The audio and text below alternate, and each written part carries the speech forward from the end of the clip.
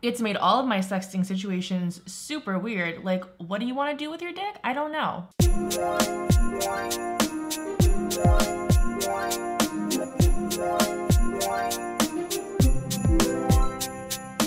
What up, my big beautiful BBs? It's Megan Tonjes. You're watching People Keep Talking, the show where I talk about news and trends throughout the week. I hope that all you BBs are having a lovely Thursday. And before I get started, I wanted to mention that I actually did a master class over with YouTube creators. I'm going to link to that so you can click and watch and have fun. I talk about community and building community and paying attention to how you consume media to influence how you make media. I might have said some smart things. I don't really remember, but you should go love it. I definitely talk about the Backstreet Boys at one point, so now that that's out of the way, let's talk about the news. I don't know if you all have seen or have experienced this issue with your iPhone and how you just can't use the word I anymore. It's just like a question mark and a symbol and a squiggle and it looks goddamn ridiculous. It's made all of my sexting situations super weird. Like, what do you want to do with your dick? I don't know. And I gotta copy and paste this into another browser so I can figure out what you're saying. Well, don't be too stressed out because Apple released an update to fix this. There were a bunch of hacks that you could do going around, and like I said on Twitter, I'm not gonna do any kind of hack so my phone will use the word I correctly when this fucking machine costs more than my rent. It's not happening. I mean, listen, Apple took their sweet time on this, I won't lie. But it was somewhat amusing to watch all of the memes that came out of it and to see people be very creative. I appreciate that. It's like the death call outside right now. Those crows are coming for me, y'all. I sense it. Listen, lately politics and democracy has been very depressing. But after Tuesday's election, there actually have been some wins in your city councils, in your legislature, in your governorships that are actually pretty cool. There's an entire list on Huffington Post that I'm going to link to, but there are a few people I'm really excited about. Danica Roem got into the Virginia State's House of Delegates. I'm excited about this for a few reasons, but in particular because she unseated Bob Marshall, who was the guy that came up with the transgender bathroom bill. Go fuck yourself, go fuck yourself. Now Bob has lots of time to stay in the privacy of his own bathroom in his own home as he does his crossword puzzles for the day. Nothing against crossword puzzles, don't at me. We have Andrea Jenkins, openly trans woman of color, city council from Minneapolis, what? Fucking Midwest, getting it. We have Sheila Oliver, New Jersey's first female African-American lieutenant governor. We have Vi Lyles in Charlotte, North Carolina, first female African-American mayor. Janet Diaz will become the first Latina member of city council in Lancaster, Pennsylvania. Kathy Tran, refugee from Vietnam, became the first Asian American woman elected to the Virginia House of Delegates. I'm really excited for all of these people. I hope they do good work. I hope they make great changes. So one of the BBs did want me to point out this tweet from Keith Boykin, which said, "Dear news editors, please update your stories to note that the first out trans person elected in public office was Althea Garrison in 1992, a black trans woman who won as a Republican in Massachusetts. Thank you, history." So just some facts there for you. Next story I want to talk about is fellow internet BB Lily Singh, who the other night was tweeting out asking people what kind of challenges they're dealing with, what things they're going through. People were responding with that they were grieving the loss of their husband, that they were struggling to pay for school, that they were struggling to pay for rent. And Lily showed the fuck up. Tupac said, "College, paying for books and tuition is the most stressful thing ever and I feel like I'm drowning." Lily said, "I feel you on that. Education is important. I'd like to help buy your books. Someone from my team will reach out." Someone said, "Grieving the loss of my husband," and Lily said, "I'm so sorry for your loss. Please treat yourself to a night of good energy and relaxation on me. Sending you love. Someone will be in touch." I love this whole idea. I love seeing YouTubers give back when they can. I feel inspired. Now listen, I don't have rent money for you. I'm so sorry. I don't have college textbook money. I didn't have college textbook money when I was in college. But I'm definitely in a position to always be kind of upgrading the stuff that I work with, whether it comes to video or audio or anything like that. And what happens is I end up with a lot of other microphones or cameras and things that I don't use as often. What am I gonna do with it? And what better way to give back to the BBs and the people watching the videos? So, little surprise for you. I'm gonna be looking at the comments on this video tonight, and when I record tomorrow's video, that BB of the day is gonna get a camera. So this is an NEX C3.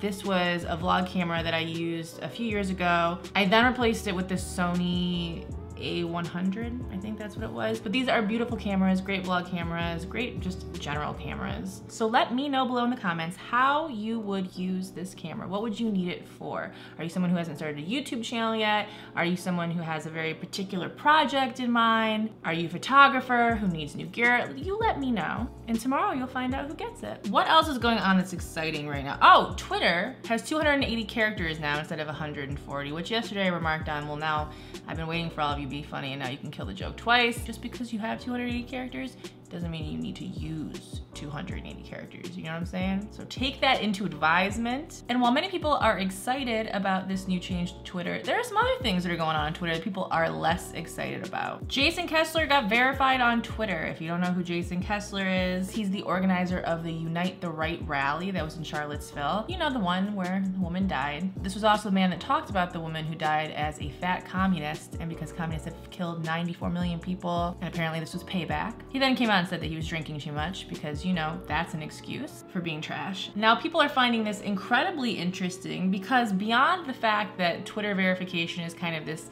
out there nebulous thing that no one really quite understands, I say as someone who's verified on Twitter, don't really understand, people are seeing this as support from Twitter of this white supremacist. Twitter does say that the blue check mark is basically to detail an account of public interest as authentic, that a verified badge does not imply an endorsement by Twitter. Now recently, Twitter updated its hateful speech rules, its policies trying to eliminate hateful symbols, violent groups, and tweets that glorify violence, and that their stance would be more aggressive in how they deal with those things. Twitter's gotten a bunch of backlash saying, okay, but you're sitting here, you're verifying people who do horrible shit and say horrible shit, so how does that fall in line? Is Twitter verifying and validating people that aren't in line with their own TOS? Or are they just clarifying who people of public interest are? And if that's the case, why are there not more verified Twitter accounts? As far as what I think, I will say that I chuckled a little bit at this tweet from Jules Sue. Twitter, we've been working intensely. Increases character limit to 280. To take a more aggressive stance in our rules. Verifies domestic terrorist Jason Kessler.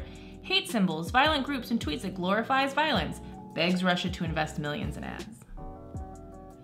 So.